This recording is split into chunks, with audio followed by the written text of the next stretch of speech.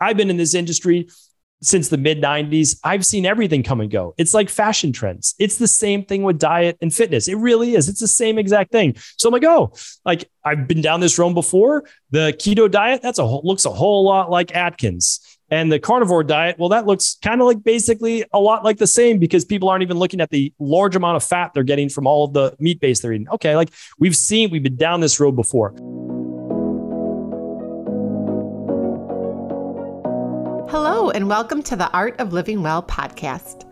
I'm Stephanie May Potter, and I'm here with my co-host, Marnie Dotches-Marmette. We created the Art of Living Well podcast to empower you to live your happiest, healthiest, and most authentic life. Each week, we will bring you inspiring and motivating conversations covering health and wellness topics, including fitness, mindset, food, travel, product reviews, and strategies from a variety of experts, including our own bank of knowledge. We are excited to educate, motivate, and inspire you to change the way you perceive health and discover your art of living well. Get ready to feel inspired.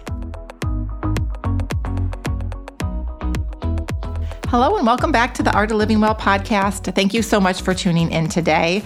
But before we dive into our episode, we have a couple of quick announcements. The first is that our next 7-day functional medicine liver detox is quickly approaching on Sunday, June 11th, just over a week away. And for those of you who have been listening to us for a while, you know we run these quarterly, and it's truly an amazing community that is supportive and allows you to prioritize yourself, your health goals, thinking through how you want to feel. You're going to walk away from that 7 days feeling so proud of yourself, in addition to likely having, significant reduction in cravings, increase in your energy, improved digestion, reduced bloating. And we even had one recent detox participant whose partner noticed that they stopped snoring after being on the detox, which is pretty amazing. And we've timed this detox so that you can kick off summer. It's before Father's Day, which this could make a very good gift for the fathers in your lives. And you'll be on a great path for the rest of summer so that you can still enjoy yourself and all the social gatherings that come with summer, but still maintain those healthy habits that you have. So click the link in our show notes to sign up. You can head over to our website. Of course, message us either on Instagram or send us an email with any questions that you have. You can start a few days before or a few days after and still be part of the community. And not only will you receive coaching from Marnie and myself, then we're going to help you every step of the way, but you'll also be supported by like-minded people in our community. Marnie and I are very excited to share today's amazing guest. For the second time, Dr. Stephen Cabral is back on our show. He is one of our teachers, as we are both level 1 and level 2 integrative health practitioners. And Dr. Cabral first came on our podcast during the first 6 months, back in episode number 16, which we've linked in our show notes. And we're really excited to have him back on today. So as a little background for him, Dr. Cabral developed his passion for health and wellness after going through severe health complications at the age of 17. He saw over 50 doctors, tried over 100 different treatment protocols, but still saw no hope for recovery. And it wasn't until he met an alternative health doctor whom explained to him how he got here and how he could become well again that he began his own recovery process. And it was at this very young age that Dr. Cabral knew that his life would be dedicated to helping others rebalance their bodies and renew their health. His mission is to help people understand that there is always a reason why you have not achieved your ideal wellness or weight loss goals, and that you can and will get well again. This is such an inspiring conversation. We talk about a potpourri of topics, all related to longevity and health span and being able to add quality years to your life. So in today's episode, you will learn the 5 health-related reasons that people die early before the age of 100 and what you can do to mitigate these risks starting today.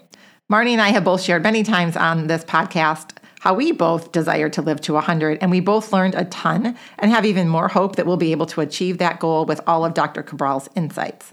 We talk about how to mitigate the root cause of Alzheimer's disease.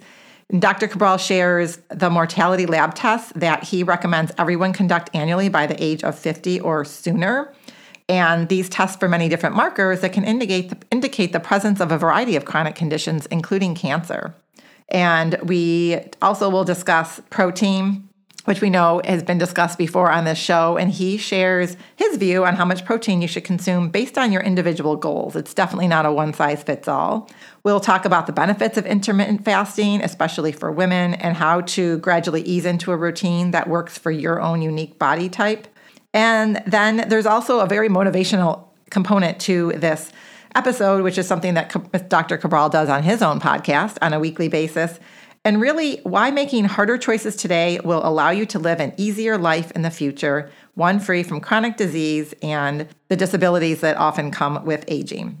This conversation is packed full of inspiration, motivation, and tips for you to live a long and healthy life if you want to. And so with that, let's jump right into this conversation with Dr. Stephen Cabral. But first, a quick word from our sponsor, Good Health Saunas. I have had my Good Health Sauna for over a year now, and you guys, I love it so much. From the moment of purchase to the delivery and setup, Good Health Sauna staff, they've been absolutely amazing. They've answered all my questions. They did a great job with the setup. And I have started this routine where I'm working out in the morning, I'm taking a sauna, I'm showering, I'm refreshed, and I feel great for the day. And I just feel relaxed during the day. I'm sleeping better at night. And I feel like I'm really adding to my overall health and happiness. And I'm also removing toxins from my body. And I feel amazing. Infrared saunas produce penetrating heat to help you sweat and heal your body from the inside. Sweating on a regular basis in your Good Health sauna can help you feel rejuvenated. There are so many health benefits of regular infrared sauna use that include detoxification, immune system support, muscle repair, chronic pain relief, relaxation, deeper sleep, and so much more.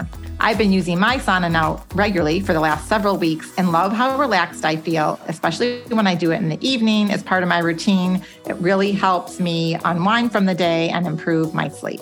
So why not bring the benefits and convenience of the sauna experience into your home with a commercial-grade Good Health sauna? Good Health Sauna has 3 stores, one at the Mall of America in Minnesota and 2 in Wisconsin, in Appleton and Waukesha, but they ship anywhere in the U.S. For more information on the various sizes and options and for your special offer for all of our listeners, head on over to their website, www.goodhealthsaunas.com, and mention the Art of Living Well podcast. Hi, Dr. Cabral. Stephanie and I are so excited to have you back on our show today. And, we're both IHP1s and IHP2s, and we've been following and listening to you and following your protocols with our own clients and our community for such a long time now. And so we thought it would be fun to have you on and just talk about a potpourri of different topics that we are really interested in talking more about. And so we're going to dive in. But before we get started, one thing we like to ask all of our guests is, what is one non-negotiable that you have each day as you start your day? For me, it's my AM routine before the rest of my family is up. And so, having that in my life forces me then to do other things even the night before in order to be able to have that hour, because it's really on me. Everybody can have their own time in the morning if they want. What it requires, though, is to wake up a little bit earlier. So I always recommend, hey, start with 20 minutes. 20 minutes allows you to read a few pages of your favorite book or to journal or to listen to music or meditation, whatever it is that kind of lights you up. And so I've gradually made it an hour. So I wake up an hour before my 2 daughters have to wake up. And that enables me then to have my time. So if I have my time in the morning, then I can try to do my best to serve, whether it's our community, clients, my family later in the day. And so that just allows me to take care of what I need. And then everybody, I can try to take care of their needs after. That's so inspirational. And Marnie and I have talked a lot about morning routine, and we love hearing, what other people are doing in the morning as well. So we know you were on episode 16, where you shared your story and your background. So we encourage all of our listeners, if you didn't listen to that episode, to go back to hear Dr. Cabral's journey. But we would love for you to share maybe a little bit how you've evolved over the last couple of years since you were on the podcast, and specifically like what you're studying and what you're learning and what you're seeing with your clients. Yeah, absolutely. And so the big thing for us is that our protocols haven't really changed in terms of like mold protocol, functional medicine detox, heavy metal. Although I will say there will be a new mold and heavy metal protocol in June. And the only reason is the ingredients haven't changed. It's the way in which we implement those makes it easier because we're reaching more and more children as well. And so what we want to be able to do is every adult protocol has to in some way then be able to be used for children, minus a couple, such as the functional medicine detox, which you really need to wait till about 16 years old, or so. So what we've now done though more of, because if we look at this, everyone goes through a certain journey in their health-based transformation. So typically, like it might start with weight loss or weight gain for some individuals. Then they want to work on maybe if there's autoimmune or high blood pressure, high cholesterol, migraines, fatigue, et cetera. And so then you start to work on the wellness part of it. And I think that's, really where IHPs shine. And then after that, though, like what about for the three of us? What about for your clients that are now well? What are they supposed to do? And so we've really moved into the life extension anti-aging realm, which has been my field of study for the last 5 years or so. So I've been doing this a very long time, since about 1996, 1997. And for me, once you work through as a clinician, seeing hundreds of thousands of people, making sure that what you're doing is replicable. That means when someone comes to you, you can make sure that it works pretty much every single time. And if it doesn't, you know what needs to be tweaked. But then after that, it's like, hey, let's have some fun instead of having to overcome something now. Let's actually move more towards something than away from something. And so that's our new high performance health course and certification that we're now teaching people. And this is real world. This is science backed, how to add another 15 years to 25 years to their life. So the average life expectancy right now in the US is about 75 years old. We believe that everybody can live to about 100 years old right now. And over the next 10 to 15 years, there'll be breakthroughs to improve health span, the number of years you stay healthy longer, and lifespan as well. So that's my current focus of our work. Which I'm so excited about this topic. And I'm hoping I couldn't manage with what I have going on in my life to take the course this time, but I'm hoping the next time around I'll be taking that course. But as I just turned 50, like a week ago, anti-aging is very much on my mind, and longevity and all of that. And I'm wondering, like, what are some top things that you can tell our listeners as people, are heading into their 50s, 60s, 70s, and they are starting at a, healthy baseline, and they just want to live to be 100 and do all the things that they love to do? Yeah. So the best thing I tell people is this, is that their mortality and dying is actually not a mystery. And so I like to take the fear out of that for people first. So there are 5 main reasons, and really only 5, why people die at an early age, meaning before 100. And the number one reason is heart disease. And so basically, if the blood can't pump through your heart or arteries, you're not going to live, right? So like that's the big one. Okay. The second one is high blood pressure, and that can lead to stroke and aneurysms and heart attacks as well. Because if you can't pump blood through your heart, then that's going to be an issue. The third one is type 2 diabetes. The fourth one is cancer. And the fifth one is Alzheimer's. Now, people are worried about Alzheimer's because they feel like it's out of their control. Keep in mind that there's no way you're getting Alzheimer's if you don't have heart disease, you don't have high blood pressure, and you don't have type 2 diabetes. Because Alzheimer's is essentially what they call type 3 diabetes. There are many different reasons for it, but it doesn't sneak up on you overnight. It's 20 to 25 years ahead of time. You can actually see the numbers moving in a specific direction. So we know how to not only find heart disease and cure it, meaning rebalance the body and underlying root cause mechanism. We can do that.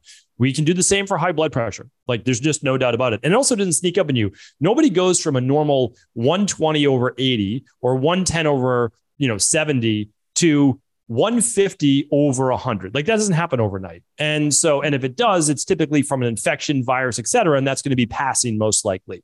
So we know how to fix that. The next one's type 2 diabetes. Everybody reverse type 2 diabetes. That's not an issue. These things are going to happen overnight, but you can certainly reverse these things in about 3 to 6 months. Okay. So the next one's cancer. What do we do for cancer? Well, we try to live a cancer-free lifestyle, but yes, there's exposure. All of us are exposed to things that we can't even see in the air. So what do? Now we have early detection tests that can detect cancer at stage 1, which was never able to be done before. And so these lab tests and MRIs can be done on an annual basis to make sure that you don't have cancer. And if you start to see it forming early, well, that's when it's treatable by like 80 to 90%. So then it's easy to cure. Okay, so we've got that. And the last part then is Alzheimer's. And as I said, Alzheimer's is just not sneaking up on you. There's standard blood work you can run. There's full body MRI, which is going to look at the brain as well, the vasculature. So you'll be able to catch that. And so if we know that we can reverse all of those, but because by the way, even if you're diagnosed with Alzheimer's, a study not too long ago showed that 9 out of 10 people reversed their Alzheimer's or halted it in its tracks. And the only person who didn't had terminal Alzheimer's. And they waited just way too long to begin these specific protocols. So that should give people peace of mind that you've got a lot of life to live as long as you, and this is a big part of the mindset of aging, you want to.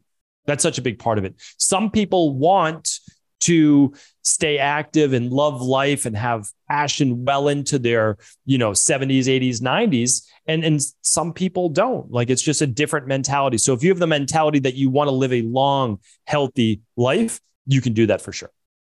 Wow. Well, both Marnie and I both want to live till 100. So that's our goal. And so this is so inspiring to know that, we can do things preventatively, and just so many questions based on what you said. Like, I didn't realize that there were some actual tests and blood work and markers that you could look at, I think you said for cancer and for Alzheimer's. And sorry, we call those the 10 mortality tests. We're renaming it the 10 vitality tests.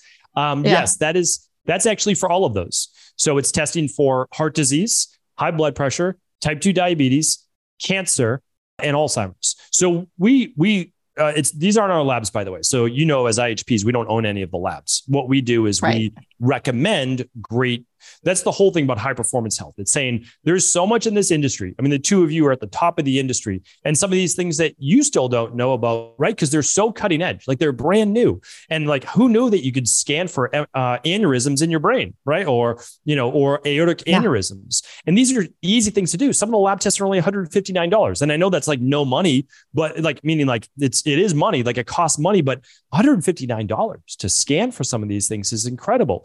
So what we're trying to do is just make people aware of this, because those are the reasons why you die at 75 years old on average. Like, that's the truth. Because the other ones, if you look down the list of why people die, kidney disease. Okay. You're not dying of kidney disease unless you're on high blood pressure medication, diuretics, or you have diabetes, most likely. And then there's COPD. Well, you're not dying of COPD unless you're a smoker.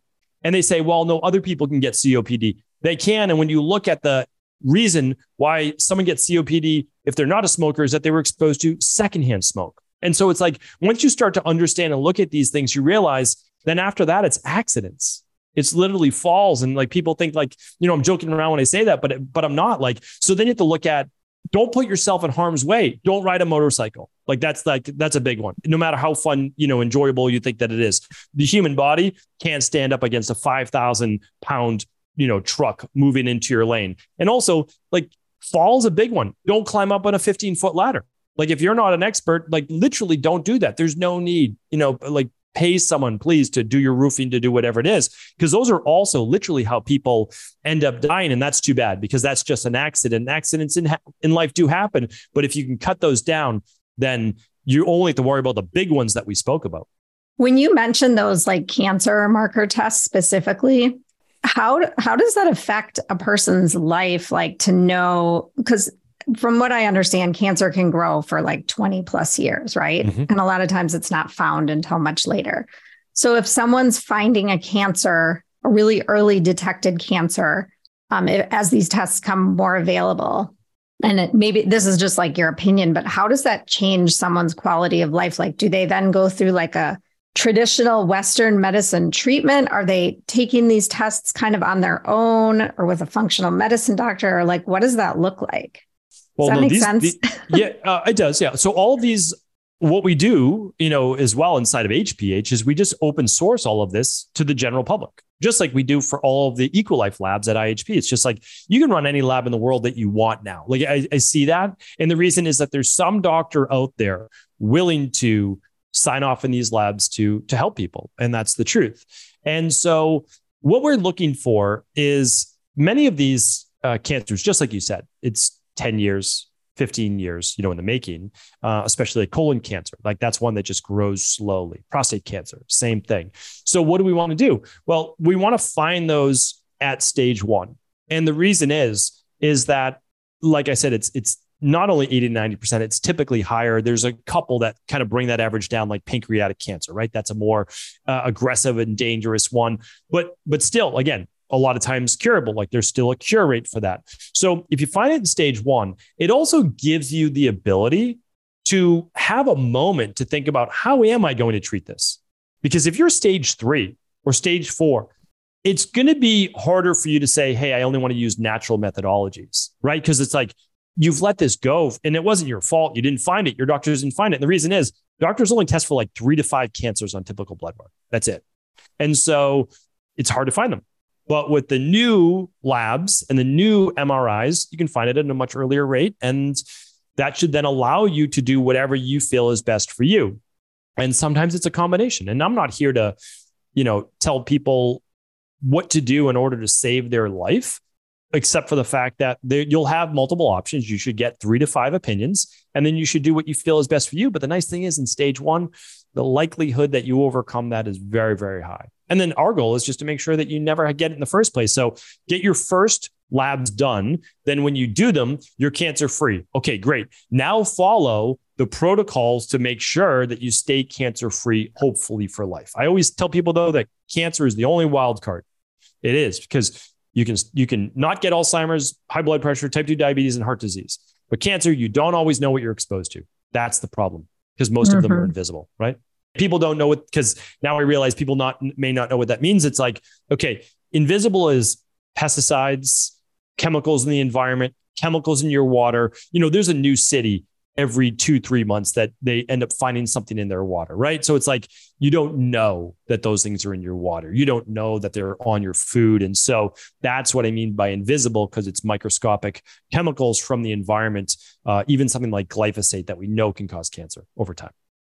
And I know you had a recent episode, we don't have to dive into it, on glyphosate. And I think there's still a lot of people out there, though, that don't really think that there are chemicals in their water, and they're still drinking their tap water, and they're still, eating foods contaminated with chemical pesticides. So I just want to throw that out there for everyone, that is an area, to dive into in order to help from a preventative standpoint, in addition to these labs that you're talking about, which is super interesting. I want to do all of these. And is there any age that you think, like a minimum age that you would recommend if someone is really focused on longevity and, living that healthy life till 100?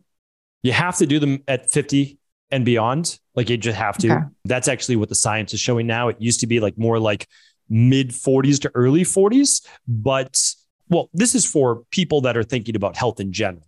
Like, if you're not living a healthy life, then you should do it way earlier. But if you're someone who's living a pretty healthy life, minimum of 50, I'm trying to get people to start it at 40 years old. So at 40 years old, you have your annual checkup, because by 40, hopefully there should be nothing, right? Like, it should be absolutely nothing. Okay. So now there will be a little bit of plaque buildup for just people understanding that. Like, if you haven't always been following a healthy nutrition plan and exercise, et cetera, you probably have a little bit of plaque. Okay. So now you can do something about that naturally as well. So if you start at 40 and every year you just go through these 10, vitality tests, and you give yourself a check mark, they all look good. Nothing's sneaking up on you. Like, that's the nice thing. And so now you don't have to worry about your next year's labs or exams, because the likelihood that there'll be anything is so low, especially if you're following the healthy protocols. It's kind of funny. I actually have my 50-year physical later today, with my Western medicine doctor. Yes. And I'm just in my head thinking about, what tests or labs I want her to run while I'm there. So. Well, and typically for your annual physical, and that's that you should have that run. Absolutely. That is part of it, because they're going to do a cursory overview of melanomas, skin issues. They're going to start to look at the basics, but the blood work is rudimentary, right? So you just get the basic blood work. They're not going to run high sensitivity CRP. They're probably not even going to run your vitamin D levels. They're just not going to do anything beyond a basic lipid profile. They're not going to look at your what's called apolipoprotein a and apolipoprotein B100, which are when we run our inflammation lab. The two of you know this. You run omega-6s and omega-3s. Think of that as omega-6s are LDL and omega-3s are HDL. It's a good way to look at it. But if you don't run the arachidonic acid, let's look at that as apolipoprotein little a, and you don't run the apolipoprotein B, the 100, then you can't refine that. You don't know enough about what may be affecting you, because the little a is basically the most inflammatory. You want that very low, and the ApoB, you want a better ratio. And so anyway, this is not within the wheelhouse of most conventional medicine doctors. They just were never trained in this. So that's why people really need to take that's sick care, right? We all know it's sick care. For healthcare, you need to take health into your own hands. Work with an IHP, work with an HPH. Absolutely. Absolutely. So one other thing you mentioned as we were talking about high performance health and longevity is Alzheimer's. And you said you can reverse Alzheimer's. And I've been reading a lot about the connection between high blood sugar and Alzheimer's. There's been a lot coming out recently about that. And maybe it's been out there for a long time, but I've been keyed into it recently. Mm-hmm. And I'm just curious if you see that connection yourself, and if you think that, keeping your blood sugar more in the stable range, not having diabetes, whatever, does, keep you from developing Alzheimer's, if you see that connection. Well, science is referring to Alzheimer's now as type 3 diabetes. So there's definitely a connection. The problem is that it's not just blood sugar. So Alzheimer's is metabolic disease of the brain. So if you look at it, what's metabolic disease? It is high oxidized cholesterol, high triglycerides, high blood pressure, and high blood sugar. That's metabolic syndrome, right? And so if you have that, the likelihood you will develop the same exact thing in your brain is highly likely, because your brain is not detached from the rest of your body. And cortisol, high cortisol plays a factor. Heavy metals plays a factor. So there's not one thing that causes Alzheimer's. It's a oxidative stress, catabolic issue inside of the brain where the amyloid plaque begins to build up. And a lot of this is, and the neural synapses, which are the connections between thoughts or electricity in the brain, they begin to become destroyed. And so that's where the short-term memory loss and other issues, can begin to happen. So it's multifactorial, just like everything else. Like heart disease is not just caused by cholesterol, right? And some people can have high cholesterol somewhere in the 200s, and it doesn't seem to be an issue, but their issue might be plaque buildup, inflammation, et cetera. And so there's, high cortisol. These are all other factors. And, something that I've been thinking about during this conversation is just the role that genetics plays in this, because I hear from a lot of friends or family who have various, these chronic illnesses that we've been talking about, and they just default to their genetics. And if they go see a doctor and they have high cholesterol, they're like, oh, well, it's genetics. So I just need to go on a statin or some other pharmaceutical. So I'd love for you to share your thoughts on that. And just to provide people again with the hope, all these things that you're talking about are, preventable. I mean, and what your view is on the epigenetics and all that. Genetics is a real thing. So, I mean, you are genetically predisposed to certain imbalances in life. And so some people are more genetically predisposed to higher cholesterol, higher blood pressure, higher blood sugar, right? The higher of those, as well as autoimmune issues. And you might consider that a higher imbalance of the immune system. The problem is they all have underlying root causes, and just means that everyone in your family is more susceptible to that specific underlying root cause, which then can be fixed. So just to give you an example, and I'm only one person, I'm genetically predisposed to low HDL, which is the good cholesterol. I'm just going to we'll keep it at good cholesterol today. I'm genetically predisposed to rheumatoid arthritis. I'm genetically predisposed to diabetes. And lo and behold, when I was 17 years old, I had HDL of a 29. It should be at least a 49, especially as a teenager, right? I'm genetically predisposed to higher oxidized cholesterol. Okay. Mine was like a 130 for LDL. It should be below 100. And then I'm also genetically predisposed to that rheumatoid arthritis autoimmune issue. Had that at 17, also had type 2 diabetes. Okay. So that's in my genetics. All four of my grandparents had it. Both of my parents had it. Was I ever escaping it? I don't know. I got it, and now I don't have it, and haven't had it now for almost 20 years. So what I'm saying is genetics matter, but they all have an underlying root cause. My underlying root cause was multiple gut issues. So Candida overgrowth, yeast overgrowth, SIBO, which is bacterial overgrowth or an imbalance, and H. pylori. Plus, I had really high levels of stress, really bad allergies, heavy metals like mercury, et cetera. So brought down the mercury, rebalanced my gut. Again, these things didn't happen overnight. And then all of a sudden, I didn't work specifically on autoimmune. I didn't work specifically on diabetes or any of the other issues, and they all went away. And so what I'm sharing with people is that, yes, genetics matter, but don't let your doctor allow you to have an excuse that it's just genetics, not if you want to take back control of your health. Now, most people don't, which is unfortunate, but because that's how they've been raised through our culture. And so it is a shift in mindset to actually believe that you can take control of your own health, especially when everybody's telling you that you can't. It takes a special individual to do that. It really does. It's not easy. Yeah, it's funny that you say that, because I feel like as I'm, hitting those middle years, I'm coming across more and more people that are just like, I'm just going to take the drug my doctor told me. I don't have time to work on all those things, or I don't want to work on all those things. I just want the quick fix. And I'm like, in my head, I'm thinking like, that's not the way you want to go. That's not going to help you long term. But easy choices lead to a hard life. Hard choices lead to an easy life. Yes. The problem is the hard choices are hard in the beginning and easy for the rest of your life. Right. And the easy choices are easy right now and then lead to a very hard life. And it is hard. I have kids. You have kids.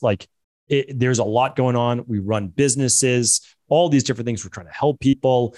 But at the end of the day, you are trading this moment now that you get to have an easier life for a really hard 2 decades ahead. Because those people on a statin, again, you can look this up. On average, they help about 1 in 83, I think it was, 1 in 90 or so, where they would actually then extend life a little bit. The odds are not all that phenomenal. I think it's the biggest benefit to people who go on a statin are those people that have cholesterol well above 300. But again, you can fix that, or you've already had a heart attack. But the problem is you can't wait to have a heart attack because you don't know if you're actually going to survive it. So I just don't think it's an easier life. I really don't, especially if you want to see your kids grow up, your grandkids, all those things. And also you're a role model for the next generation. So do the hard things, show people you're willing to do the hard things. And they may then see you as an inspiration, say, yeah, I'm going to do that too. A sibling of yours, a parent, kids, whatever it might be. So that's how I look at it. Again, it's not for everybody. And I get that. But for those that it speaks to and that want it, it'll work for you.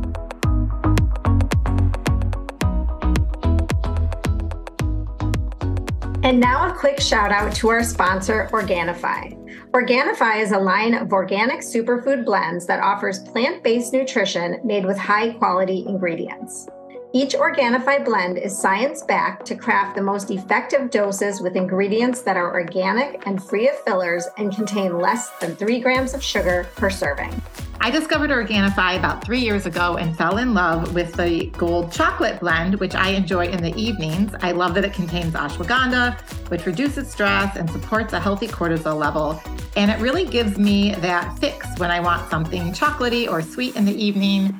And it's perfect and nice and calming before bed. And I'm really enjoying the Organifi green juice, which has a ton of superfoods in it. And it's so much easier than juicing. And it's also great if you struggle to get your greens in. Each Organifi blend is easy to use by simply mixing it with water. It's great on the go, and there's no compromise in quality for taste. Organifi takes great pride in offering the best tasting superfood products on the market at a price less than $3 a day. You can experience Organifi's high quality superfoods too by heading over to Organifi.com/livingwell. That's Organifi.com/livingwell and use our code livingwell for 20% off your entire order.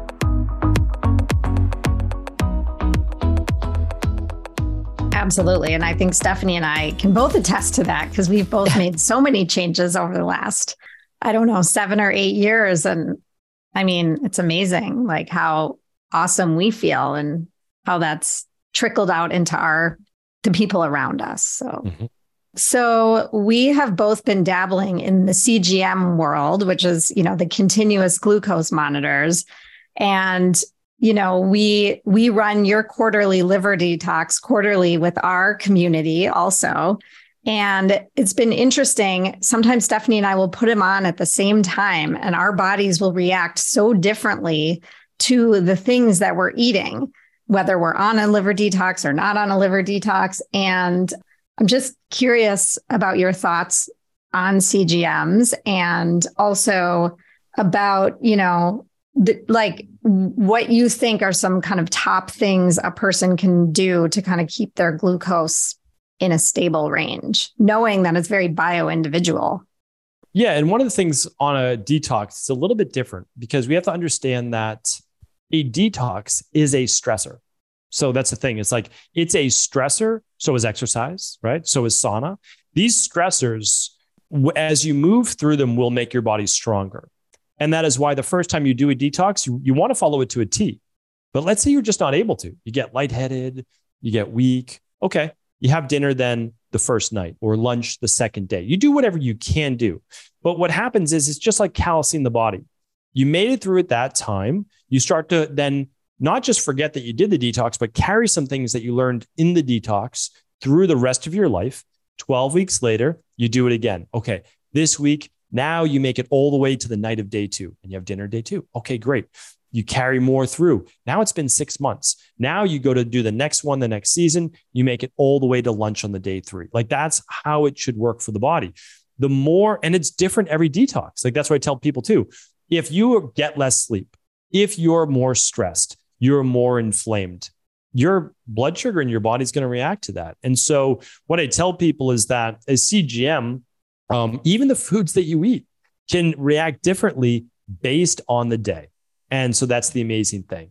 If that, let's say you went for a walk first, and then you had your typical breakfast, you'd have less, most likely, of a glucose rise, right? Or even better, you had breakfast and you went for a walk afterwards, you'd have less of a postprandial glucose spike, right? So, it's CGMs are great, but don't let it dictate everything that you're eating, because also if you're on a spot right now where your body's not healthy, well, it's going to take about 3 to 4 months before you get a healthier response to glucose. Now it happens every week, and in 2 weeks, you see a little bit of improvement.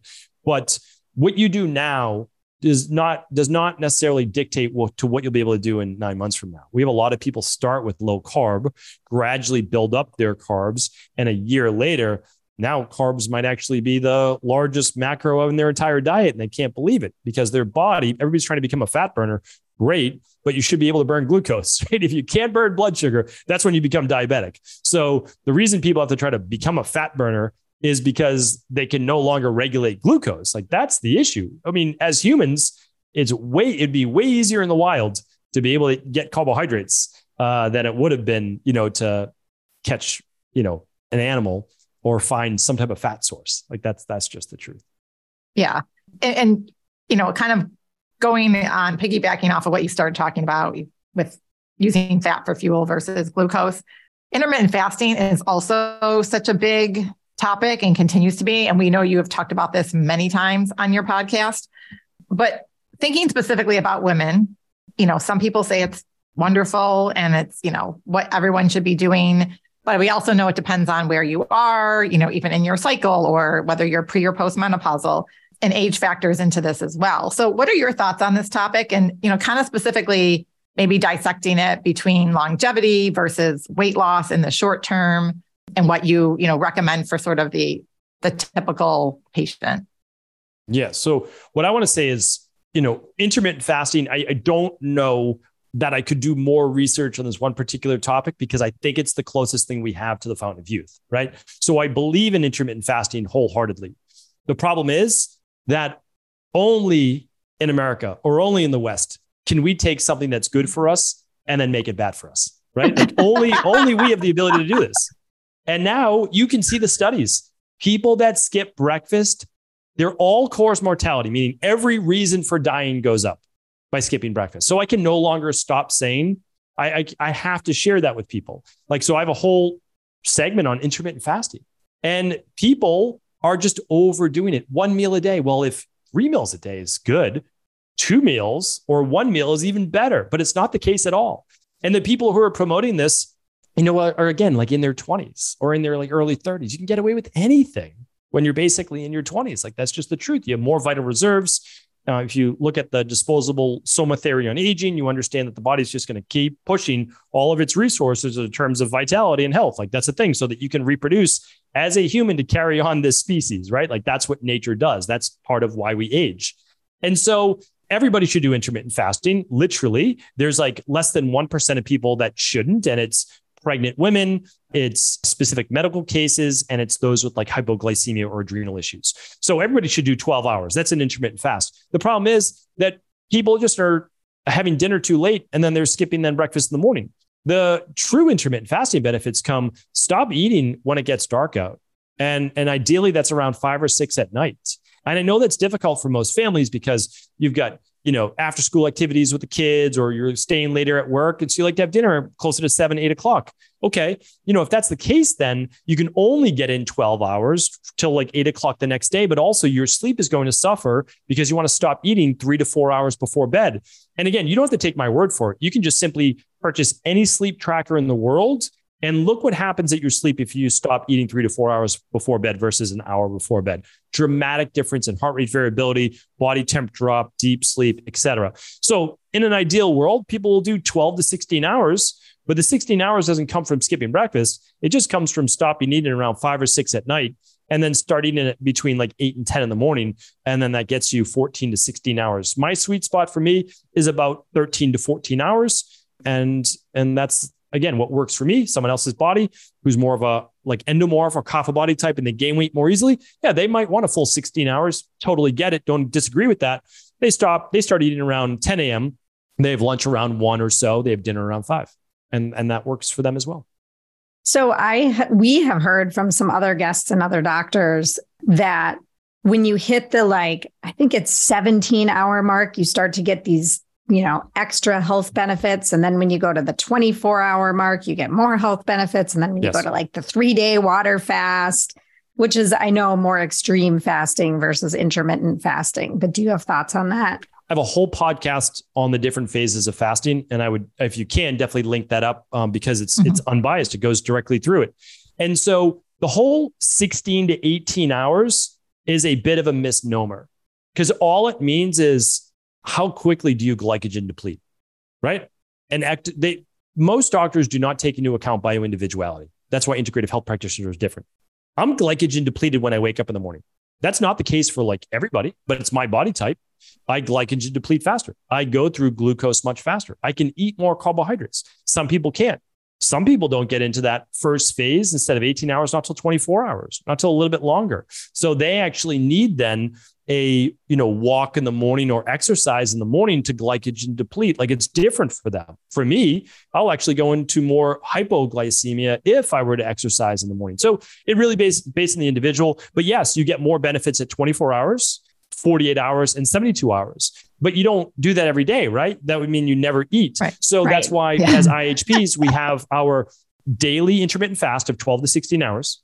We have a weekly intermittent fast of maybe dinner Sunday night to dinner Monday night. You still have dinner every night. And that could be a 1-day reset diet, or it could be, a water fast or herbal tea, whatever you like. And then we have a quarterly, right? And that's the 3-day. That's the functional medicine detox that we do. And although it's not strict water, what are you getting? You're literally getting almost no carbs, almost no fat, only 7 grams of protein per shake, which is the amino acids, just to make sure that a lot of people don't drop into too much of a catabolic state, and also that they don't have massive Herxheimer reactions, right? So that's why we do that. And that's when you get then the 3 days, right? It's almost 72 hours, Sunday night to Wednesday at noon. It's almost 72 hours. So you get those big benefits then every single quarter. And then some people, they might even do a longer one once a year, and that should be more supervised if they're going to do that. Okay. And we'll link up that episode in the show notes for sure. Yeah. So I agree with what everybody says. It's just, you can't do that on a daily basis. It's a Western mindset that people take things too far. And there's also no bioindividuality, which is why in an ideal world, you actually work with an IHP to help set up a program for you, right? So that it's bioindividualized for you. Because if all you're going by is what your friend did, how do you know that you have the same genes, epigenetics, and current phenotype, right, that your friend has? So that's why some things work for some people and some work for another. Agree. And that's where when I see people on Instagram and social media sharing what they do as the Bible, if you will, of how to eat, it just drives me crazy because I think it makes people feel bad. And then, and like you said, you build up slowly. You don't just start doing a daily 16-hour fast and you have to figure out and work with someone ideally, to do your own like science experiments on your body and figure out what works for you. And I think, Marnie and I having done the detox with so many people in our community, the first time they do it, like you said, it seems overwhelming. And then they are like so proud of themselves for getting through, even if they just do a 1-day fast. And then just the clean eating as well and the 12-hour. And it becomes all of a sudden just like part of their life and their routine, but it's building up and figuring out what works for you. So that was such great insight. And kind of like dovetailing into another macro we haven't really talked about. I know we just talked more about like the carbohydrate side of what about protein?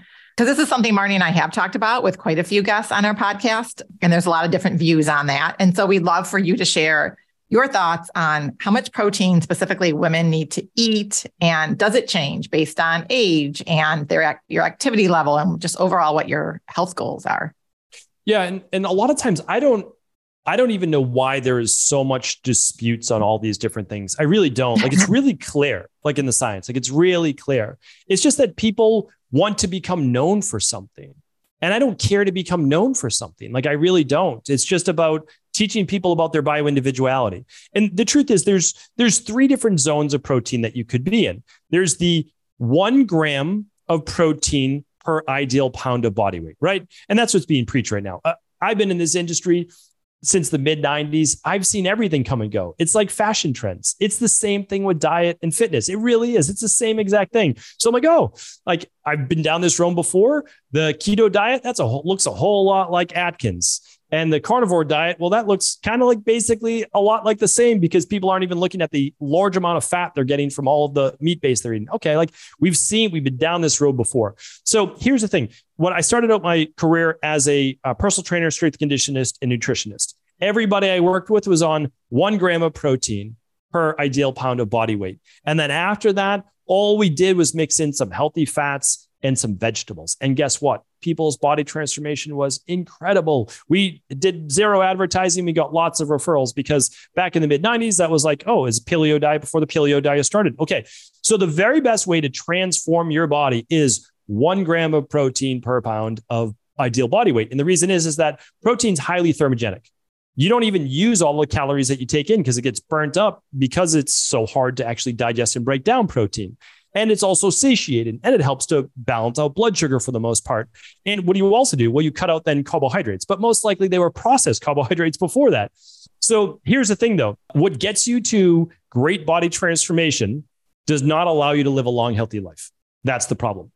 And people have to understand what's called the disposable soma theory of aging and the triage theory on aging. And I podcast on those as well.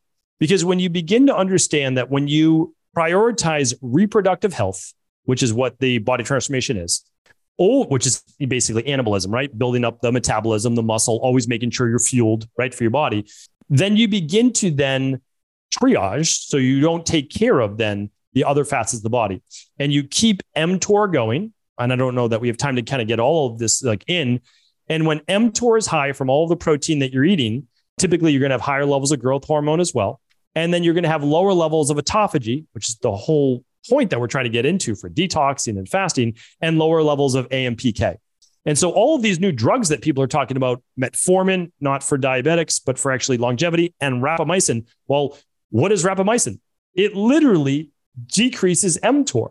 And so we've got the same people preaching 1 gram per pound of body weight, while at the same time saying you should take mTOR. And there are doctors saying this. I mean, you should take rapamycin. It makes no sense. So the longest lived people in the world, their diet was 10 to 15% maximum protein for macros. And they were slightly hypocaloric. And they did have an average of like a 12 to 14 hour, maybe a little bit longer fast per day. These are the longest lived people in the world across all countries and all continents. And the reason is that keeps then their growth hormone levels lower, their AMPK levels higher, their mTOR lower. And I think I said IGF-1 lower as well. So AMPK, autophagy, they're prioritizing that. which is then allowing for the repair and cleanup of the body, which is more catabolic. And you can take it too far, don't get me wrong, versus the anabolic. So you can look at it as 0.8 grams of protein per kilogram of body weight. That's basically a little less than half of your body weight in protein per day. That's for the longevity. The body transformation, you want your physical body to be in the best shape possible. That's 1 gram per pound of body weight or ideal body weight. And then I have something what I call a compromise. I don't want to wither away like my muscle mass and my metabolism and my strength. So what I do is about not 15 to 20% maximum protein out of my macros per day, if that makes sense. And what that usually works out for most people is somewhere like 1.2 or so grams per kilogram of body weight. So it's like, there is no exact measurement because it's not just half your body weight. It's a little bit more than half your body weight, where the longevity diet is a little bit less than half your body weight, but it's nowhere near 1 gram per pound of ideal body weight. So for me, I weigh 165 or so pounds. We'll say I would have to eat 165 grams of protein per day. I've done that before. I've eaten 200 plus grams of protein per day, transform my body, build up more muscle, all that. Disastrous for my health in the long run. And then I've also eaten very low, which ends up depleting my energy, not right away, but over time. It actually helps people in the short term because protein's so hard to digest. It uses so much of your energy, right? So people think that's the answer, but then over time they get weaker and weaker and weaker. Like a lot of times, unfortunately, on a vegan diet. And it's not that I'm against a vegan diet. It's just, it has to be really meticulous in order to be able to, feel great overall. A little bit of meat, fish, or eggs can do wonders for people. So that was kind of a long answer, but again, there's not really a dispute. Like, yes, those people are correct. These people are correct. What's your goal? That's what I ask people. So I actually think that was a wonderful explanation. I've heard the 1 gram per ideal pound of body weight a lot lately. And I have been trying to do that myself. And my body is telling me no, and has been telling me no, because it feels like it's too much protein. Mm-hmm. And that's basically what I'm hearing you say is you got to figure out what's good for you. And I hadn't heard, like the longevity amount and what was the other one you said? The compromise. The compromise. That's just what I call it, because it's like, I want something in between. Because you want to build the muscle, but yes. I also want to feel like inside I was like forcing myself to try and eat all this protein that was too much for me. So, and if you look at it, it can lead to a lot of things. But the truth is is that, why are you doing this? That's when we need to ask people. And also, like, I understand you're going to get people great results. Like we did that. We had blood sugar levels come down. We were really helping people with that diet. So it's not that it doesn't have a time and a place. It has a time and a place. So that's what I'm saying. In the short term, do whatever you want to do in order to achieve your goal. So in my early 20s, my goal, I'm 5'8". My goal is to be 5'8", 200 pounds muscle. That was a big goal. I had to eat a lot more calories and a lot more protein. And I reached it. I felt terrible when I was there. That was not the best thing for my body, right? So then I said, okay, is there something in between? Is there a different goal than this? And a lot of people then just swing the opposite direction. It's typically not either side of the pendulum. It's usually somewhere in the middle. And I just want to say one more thing. If you look at anybody in past cultures, the people who had the richest diets did not live as long as the people with meager-based diets. It's very interesting to look at that. Now, again, there's disease when you eat too little and too few nutrients. That is absolutely the case. And I don't want to say that. But the people who had the access to the wine and the meats and all that, they didn't live a very long life. Right. And that's true. So I know that we're running out of time here, and we have thrown a lot of information at the audience. One thing Stephanie and I both love are your Motivation Monday episodes on your podcast, and they're just so short and inspirational, and it's a great way to start off the week. And what are some things you can tell our listeners, or talk to them about in terms of them just wanting to get started, achieving goals? Yeah. I mean, the first thing is you have to believe. And a lot of times it's hard for people to believe because they've lived 40 years on this planet or more of being told what's achievable and what's not achievable. And I was there, same thing, like all throughout my up to my early 20s. And then I started to read and I saw different viewpoints. And then that did one thing for me. I didn't believe, because I was the biggest skeptic out there. It allowed me to simply suspend disbelief. That's what I call it, right? So it just leaves a space open for possibility. Like, I don't know if this is really true. Like, I'm listening to Dr. Cabral, and I don't know if all this is made up. I get it, and I understand. But simply just like suspend disbelief and then begin to do some of your own research to say, is it possible? Has someone else ever done this before? And if they have, it means it's replicable. It really does. And so then you need to get to a point of, and I didn't make up any of this. It's just many years of study.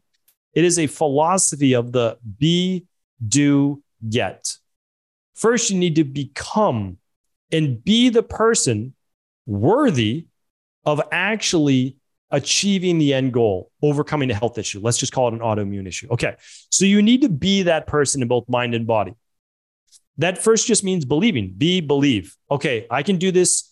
I don't know how, but Marnie and Stephanie can provide me with a plan as to how to do that. And I'm going to follow it as a good student. Great. That's all that you need to do.